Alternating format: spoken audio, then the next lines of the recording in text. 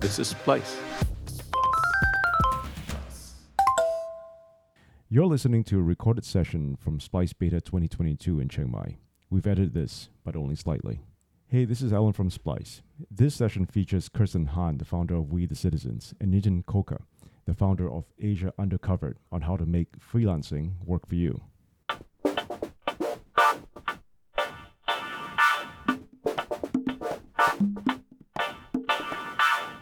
I have also the freelancing experience in 5 years, and mostly in China.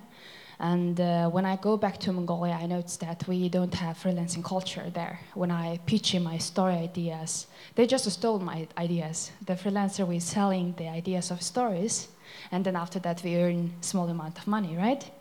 And then I thought, how do you have like the face this kind of experience when you're working as a freelancer? And then people are understanding freelancing is kind of work. You need to work for free. And how do you increase your freelancing per piece costs? And how do you find, like you just like niche media, right? And who willing to pay for like traditional media and make freelancing as sustainable? And also, meanwhile, increasing your per story prices.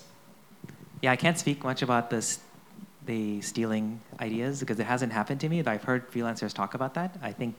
I hope that if we can build a freelance community, even a global one, and those outlets get called out for some of these things more often, they'll be less likely to do it. I think they can take advantage of us because they're dealing with us one-to-one, and that's unfortunate. So I hope there's some way to stop that. In terms of finding niche media, be a good consumer of media.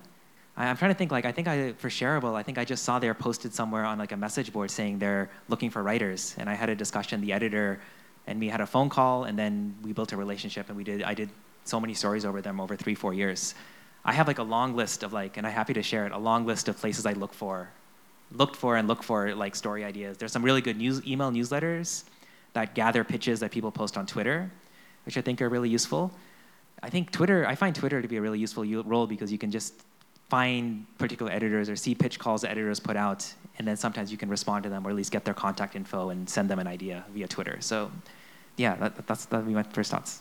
Yeah, I think sharing information really helps. So, sometimes there are efforts to like share the rate that you got when you got commissioned, because, then that's one way to like at least say, this is the rate that I got.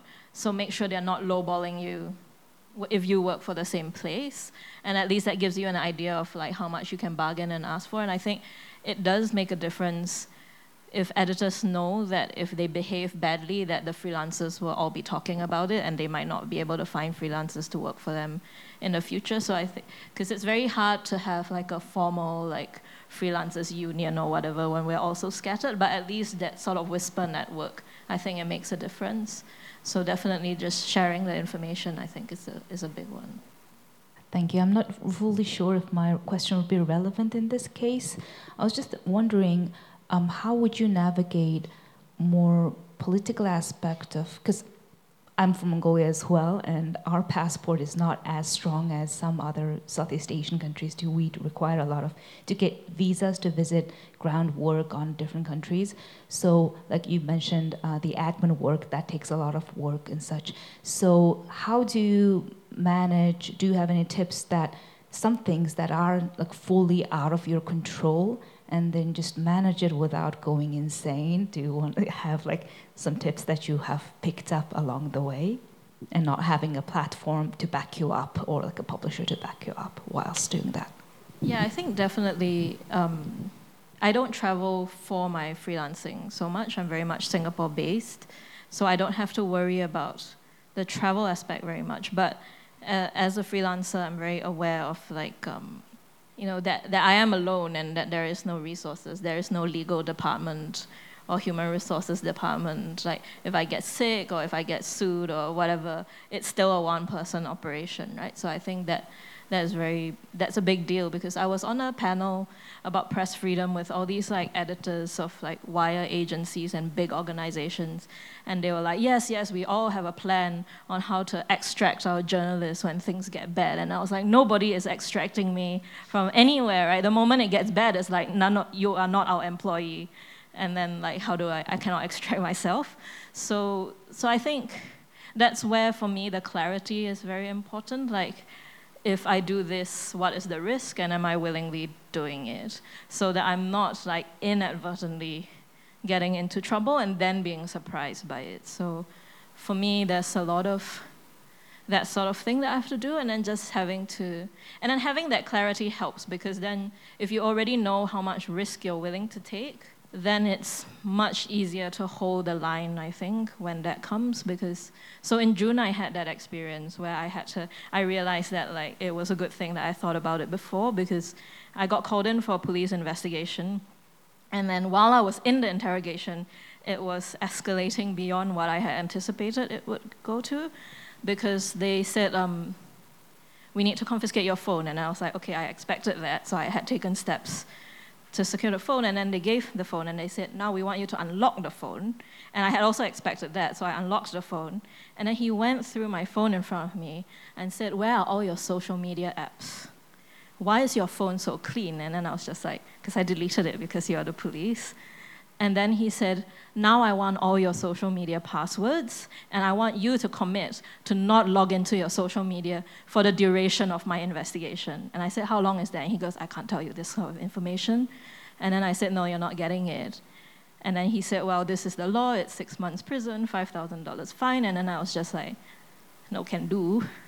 And then that's like I was very relieved that I had thought about this before. Like, I hadn't expected it to happen then and there, but I had at one point in time gone, if that situation came up, what is my red line that I will refuse? Because I was willing to give the phone, I was willing to unlock the phone, but like I was like, this is the red line, right? So I was very glad that I had thought about it already, because I think if I hadn't, I would probably have panicked and maybe like made a decision that I didn't want to. I was lucky in a way in that I used a password manager, and then I deleted the password manager. So actually, even if I had crumbled and I wanted to give him the password, I don't remember what it is.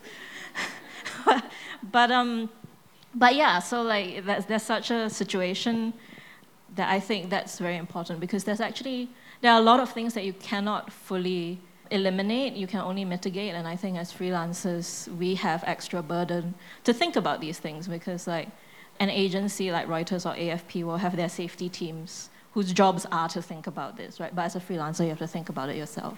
Yeah, I'll just add, like, one of the reasons I left Indonesia was because towards the end of my time there, 3 other foreign journalists I knew had to like leave the country, or were like, one of them was like arrested for a short period of time and then forced to leave. So I could see the space was shrinking, and I was taking a lot of risks, and I realized there's some point I'm gonna get caught, because it's hard to get a journalist visa as a freelancer in a lot of countries. I think on purpose, they don't want journalists to come as freelancers. It's even hard for media outlets to register properly in a lot of countries in Southeast Asia. So it's kind of an intention by the governments in these places to make it hard for us to work. And it's hard to, yeah, I agree, plan as best you can.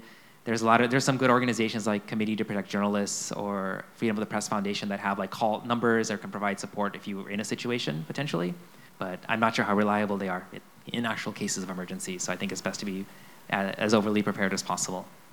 Yeah, so I'm in my first year of freelancing and am kind of experiencing the classic either a lot of work or not very much work. And I'd be very curious just to hear a little bit about how you manage your time and kind of going through those different periods, you know, how you try to make the most of it depending on which period you're in. And I realize you're both much more established, and maybe this is looking back to earlier in your careers, but would love to hear a little bit about that. Definitely as a freelancer, I feel like I pendulum between there's so much work, I'm so tired, and there's no work, I'm gonna starve to death. And like there is no middle ground to this. I'm either complaining about work or panicking that there's no work. And I do find that actually, and it's not unique to journalism freelancing, because I have a friend who's like a tuition homeschool teacher, and she goes through exactly the same thing. She's like, I have too many students, or I have no students, I'm gonna be homeless. And like there's no middle ground. We are constantly panicking. I think the problem is it's a very common freelancer tendency to then work all the time. Because if there's no office hours and you have no colleagues who are going home, then you are just working all the time. And especially when it's so blurred, the boundaries, right? Because there's no point in me setting up a work email, like a company email, when I'm a one-person thing. So then the email is the same email that my friends email me on. The Twitter account is the same Twitter account that I also follow cat photos on. So like it's all melded into one. So if I'm scrolling Twitter, if I'm reading my emails, there's no distinction between whether it's social email or work email, that I just work all the time. And so I think for me, definitely over the past 2 years, I kind of hit a point where I was like, this is so obviously unsustainable. I've been in this state for 6 years, and it clearly doesn't, like, it might work in terms of like work productivity, but like in terms of mental health and just being tired, it doesn't work. Like this year, I definitely hit the peak of burnout that I didn't realize I could hit. I got to a point where I could not write a sentence because my brain was so fried, I could not actually string the sentence together. And I was just like, obviously, you need to stop working for a bit, and that is fine, and you are not going to starve to death. And I think that's where the community kind of really kicked in. That's where I really started to appreciate that there is a community of like newsletter subscribers or people who are willing to support you, because there were periods in this year where I just did not do any paid work, and then the newsletter was my sole income. And it wasn't high, but it was at least something, right? So it just made sure that like for that, 1 month, my income wasn't zero, and that I could still kind of scrape by, and then just to let people know. So I also make it a practice to let people know that that is the case. So, I will email the subscribers and say, look, this month I didn't do any paid work, so your $50 a year is the reason my lights are on at home now. And I make sure that they know, because I think that also feeds into them feeling like they have contributed and that they are part of this community, right? So I think it is a big challenge, and to just recognize that like you don't have to be working all the time, and to be a bit more strict about making sure that there are scheduled scheduled rest periods, like free time. If you just want to watch Netflix, like 1 day a week, it's absolutely fine to just do nothing but watch Netflix. Like, I think I struggle a lot with, if I'm not working, I feel a lot of guilt about not working. And so to actually say, no, that's absolutely fine. You've already worked 6 days a week. Today, you just watch Netflix. This is your job today. You just watch Netflix today, and that's fine. And I think I had to learn to be more strict with myself about that. Otherwise, I just work forever. You actually find that your work is not actually better, and you're not necessarily doing more, because you'll write 500 words today, and then the next day you realize that you were so sleep deprived that 500 words actually don't make sense. Then you have to delete it. Then what's the point? You might as well have just had a nap that day, right? So I just like to be strict about not working, I think, was a big thing. When I started freelancing, I was using this tool called Toggle to just keep track of how much time I spent on each, how much time I spent pitching, how much time I spent on Article A, how much time I spent on Article B, and then every month or two, or more like every 3 or 4 months, I would go back and like analyze, okay, how much time did I spend browsing Twitter, how much time did I spend doing this? And I would try to like think about how I could be a little more efficient with my time. I would also put in like vacation days, and I would keep track of my vacation days. And I found that to be helpful, just to like, for one thing, like figure out how much money I was making from each article, and realize which publications were maybe asking for too many edits and making the process really tough. That wasn't worth spending time with that publication. Maybe it was better to spend, and sometimes it was counterintuitive. Sometimes it'd be like, this publication paid $500, but they wanted like 5 rounds of edits. This one paid $100, but they wanted no rounds of edits, and they were pretty easy to work with. I would actually make more money from the $100 one than the $500 one. And I wouldn't have realized that unless I had this kind of tool to track those types of things. I also switched maybe a couple years ago to start doing like monthly planning, where I would set an income goal every month. I would like I would like make a list of like 5 main tasks and several minor tasks and like optional tasks. And if I exceeded the income goal, I would like carry it over to the next month. So it meant like the next month I didn't have to make as much money. And that gave me a little bit of space to like, okay, that month I can take a little time off, or I can relax a little bit more. I hit my goal last month, it's okay, I don't have to work as hard this month. And just like for me, actually thinking in months, I was thinking in weeks before, but thinking in months was like so much more effective for me as an organizational tool versus thinking in weeks as I was doing before that.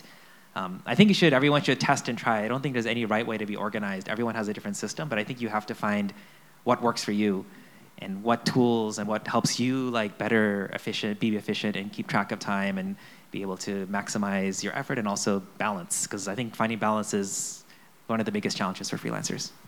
Yeah, I think whatever works for you is what works. Like, these are just tips, but if they don't work for you, then they don't. Like, I think in days. Like, if I know what I'm doing tomorrow, that's fine. Then day after is tomorrow's problem. Yes.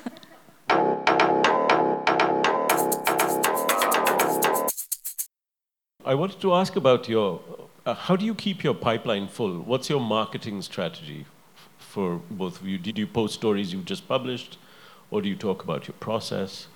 How do you keep yourself up there so that you get gigs and your gig pipeline filled up? I don't know. It just happens.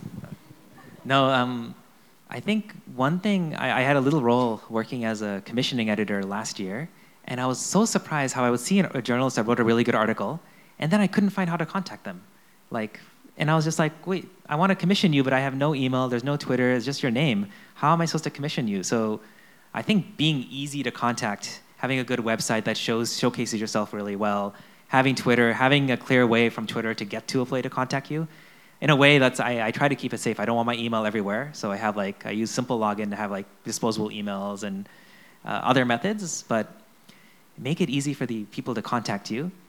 I think one milestone when I was a freelancer is I started having fallback publications. Like if I didn't have any commissions, I could go back to fallback publications that paid less, but I knew they would take my stories. And that always meant okay, if I'm not going to ever not have any work, I can get paid something by working for them. And that was helpful. I kind of felt bad sometimes doing that because they were publications that I really liked working for. But at some point, you have to think about myself first. Yeah, I think, when I started freelancing, I used to worry a lot of oh my God, I don't know what I'm going to be doing in 3 months' time. So obviously I'm going to be homeless by then. And then realizing that there is, as long as you keep kind of going and doing what you can, there is a way that work just emerges somehow down the line, right? Like the reason I can't envision what work I would be doing in 3 months is that maybe the media publications and the editors themselves have not envisioned what they want to be commissioning in 3 months. So there is a way I found over the years that work does just emerge somehow, and not in a way that you might expect, but it does. There's never gonna be. It's not just dead. I also have some fallback sort of publications, places that I know will take an op-ed, and maybe they only pay a small amount of money, but at least it's something, and there'll be very few rounds of edits, and that's a quick thing that I can do if I have some time. So I don't necessarily always write based on rate and what I can earn from it, right? So I do sometimes also post reporting that I perhaps could have pitched somewhere else, but just post it on Twitter as a thread or something, because that then feeds to the visibility, it feeds to the reputation. So you, at least as long as you know what you're getting out of it, I think it's worth putting stuff out there. And sometimes the Twitter thread is a bit more truncated, and then you get an editor who's can you turn this thread into 1,000 words and elaborate more? It's really very unexpected. I once got commissioned. So actually, even before I started full-time freelancing, when I was still doing my master's in the UK, I once got commissioned for a story because I saw a US publication just post a wire agency photo. So they would just pick a wire agency photo and be photo of the day on Twitter. And then they posted a photo of migrant workers at a construction site in Singapore. And I just replied to that tweet, and I was those workers are underpaid and passports are confiscated, and it's a serious labor issue. And then they actually DM'd me and was 1,200 words. So it's really unexpected sometimes where you get work from. Hi, I just wondered how do you keep yourselves motivated? I mean, we all need to eat. So money is obviously a big motivation factor for lots of people. So when there isn't work, what stops you from just saying screw it, let me just go back to a media outlet, earn a stable income and keep it going and keep it sustainable? So how do you keep yourself motivated and keeping it sustainable for yourselves for the long term, basically? It's a super good question. Sometimes I'm surprised that I haven't failed. I think it's because I never planned to be a journalist, so it's still kind of amazing that I'm a journalist. So maybe I'm still in awe at what I'm doing. And because I'm still in awe, it's still really? People want to talk to me? Or I can go to a conference for free? I don't know. So I haven't had I've had dips. I have never had like a really bad downturn as a freelancer, thankfully. There have been times I got frustrated because of particular stories. I'm just trying to think out loud. Well, I still feel like I'm making a difference. Even though the space is closed so much in the world for freedom of press and journalism, I still feel like my stories are making a difference because I personally feel like if I didn't report most of the stories I did, no one would.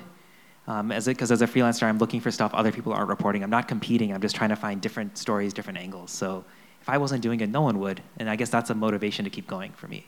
For me, it's also partly because freelancing suits the other stuff that I do. So because I'm an activist as well, like there aren't that many full-time jobs I could do that would allow me to do both. And freelancing gives me that sort of freedom. But I think it actually does help as a freelancer to kind of have that thought at the back of my head that if I wanted to go full-time and like get a full-time job and do something different, I could anytime. Like tomorrow I can be like, I'm going to apply, send job application. And I could be freelancing as I'm sending job applications, right? So just even knowing that that is an option, I think helps, because then it's like, yeah, you don't have to be doing this. If you're having a down period, it's absolutely fine. So there have been periods in these like 8 years where I freelance, where I take on a part-time job, and then I'm doing that and freelance on the side to supplement the income. And there have been times I've done that, and then times I've been fully freelancing. That helps, because then that kind of staggers the rhythm. And occasionally I have done temp work where it's much more like full-time, right? So because someone is like on vacation or on maternity leave or something, so they bring me in for temp work, and for like that 2 weeks, I have full-time hours and I go to a company. Discovering that I get very bored after day 3 helps me be a freelancer. Because like the first 2 days, it's like, it's great, like what do you mean I can just leave at 6 p.m. and then after that, none of it is my problem and I don't care. But like by day 3, I'm kind of like, I wish I was freelancing.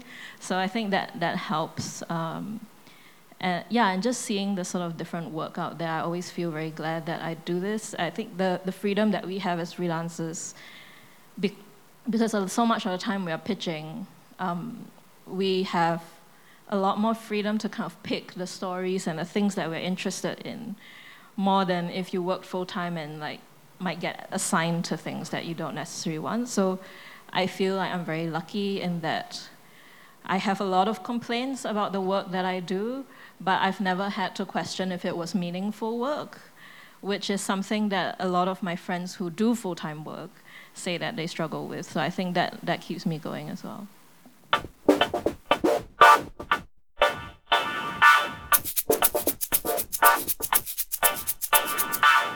What's one thing you would have loved to have and didn't have, or would have loved to someone build and is not there around? So just looking for ideas, so how to better serve freelancers, as a former freelancer myself. So what's one thing you would wish there's out there and it's not there yet? For me, like it gets back to one of the first questions, like a way for freelancers in Asia or in the region, Southeast Asia, to like collaborate and connect and share things about editors, rates, tools, pitches. There isn't that community, at least a big enough community yet. So community, because there in the US, there's been a couple of emerging efforts to build that type of community, but there's nothing really in Asia yet, and I would really love to just be able to like share when I had a bad experience with an editor and see if other people also had it in a place that's also safe, where I don't have to fear that the editor is going to find out. Yeah, I think that's really important. And sometimes the community could be very small. Like I think it would have helped when I first started freelancing to have known another freelancer and just be able to talk and share that sort of experience and like talk each other down from the ledge when they're panicking about having too much or too little work. I think to have someone bounce that off and be like, you're actually doing fine would have been really helpful, because a lot of the times when I was doing it, when I first started and I didn't know any other freelancers really, it was hard to tell, like, am I doing this right, or am I like just going about it the completely wrong way? Like when I first started freelancing and I was kind of doing it part-time because I was studying at the same time, I would unwittingly lowball so many people because I just didn't know what the rates were. So I was charging too little, which meant that I was getting exploited, but I was also like unknowingly undercutting other people, and I didn't know that. I didn't realize I was doing that. And like it got to the point where like I was being a fixer for a news company that had flown into Singapore. And I had just, on plain ignorance, not knowing what the rates were, lowballed them so much that the driver of the van who was driving the gear around was paid more than me. And the driver was the one who was like, girl, I saw your invoice and you need to sort that shit out. He was like, I'm the driver, I just sleep in the car park when I'm waiting for you, right? And you're working like the 16-hour day and I earn more than you. And so, it would have helped if there were other freelancers around at the time to have just been like, that whole period of my freelancing was something that a new freelancer could just leapfrog over if there were other freelancers sharing information. Hi, I just wanted to say that, first of all, I think that freelancing requires a lot of courage and discipline, so I'm completely in awe of everyone who can do it. But one thing, as freelancers in Asia, I think as a full-timer in Asia, my biggest problems with, if I may say, legacy media or global media is to make people understand the nuances of Asia and the fact that Asia is not a monolith. So as a freelancer, what are the challenges that you face when you're like pitching to legacy media or global media run from the G7 countries? Yeah, I think explaining context is hard. There's also a big tendency that I found among some editors to have this sort of like oppression Olympics sort of comparison, because their international section is small, so there's only so many countries they can commission from. I didn't have this experience myself, but a friend who was also freelancing had, where they pitched a story about domestic workers in Singapore and how they were being exploited, and then the editor's response was, in Qatar it's much worse.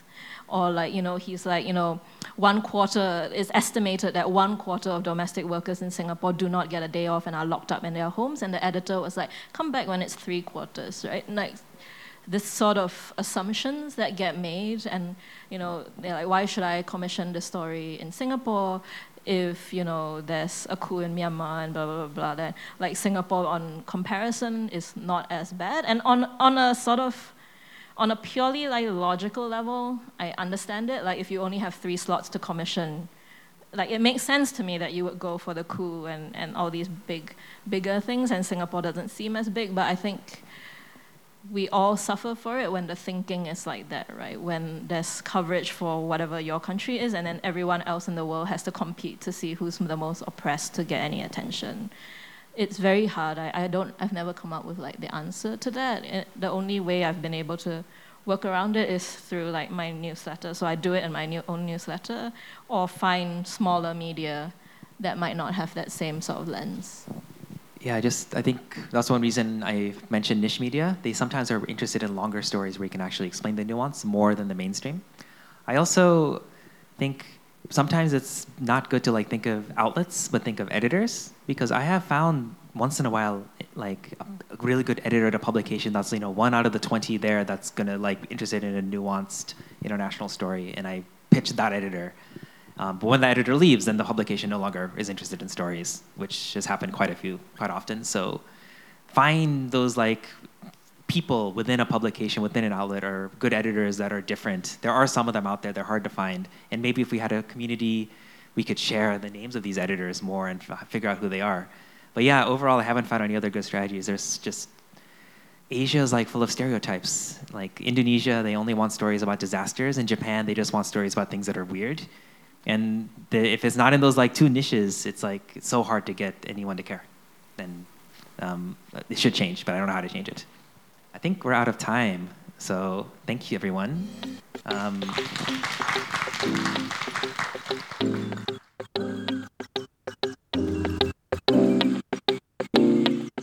You've been listening to a session recording from Splice Beta 2022. Let us know what you think. You'll find us on spicemedia.com. This is a Splice podcast produced by Norman Chella at Podchaser. We'd like to thank our sponsors, Google, International Fund for Public Interest Media, International Media Support, Konrad Adenauer Stiftung, Luminate, Media Development Investment Fund, Meta, and Telem Media. This is Splice.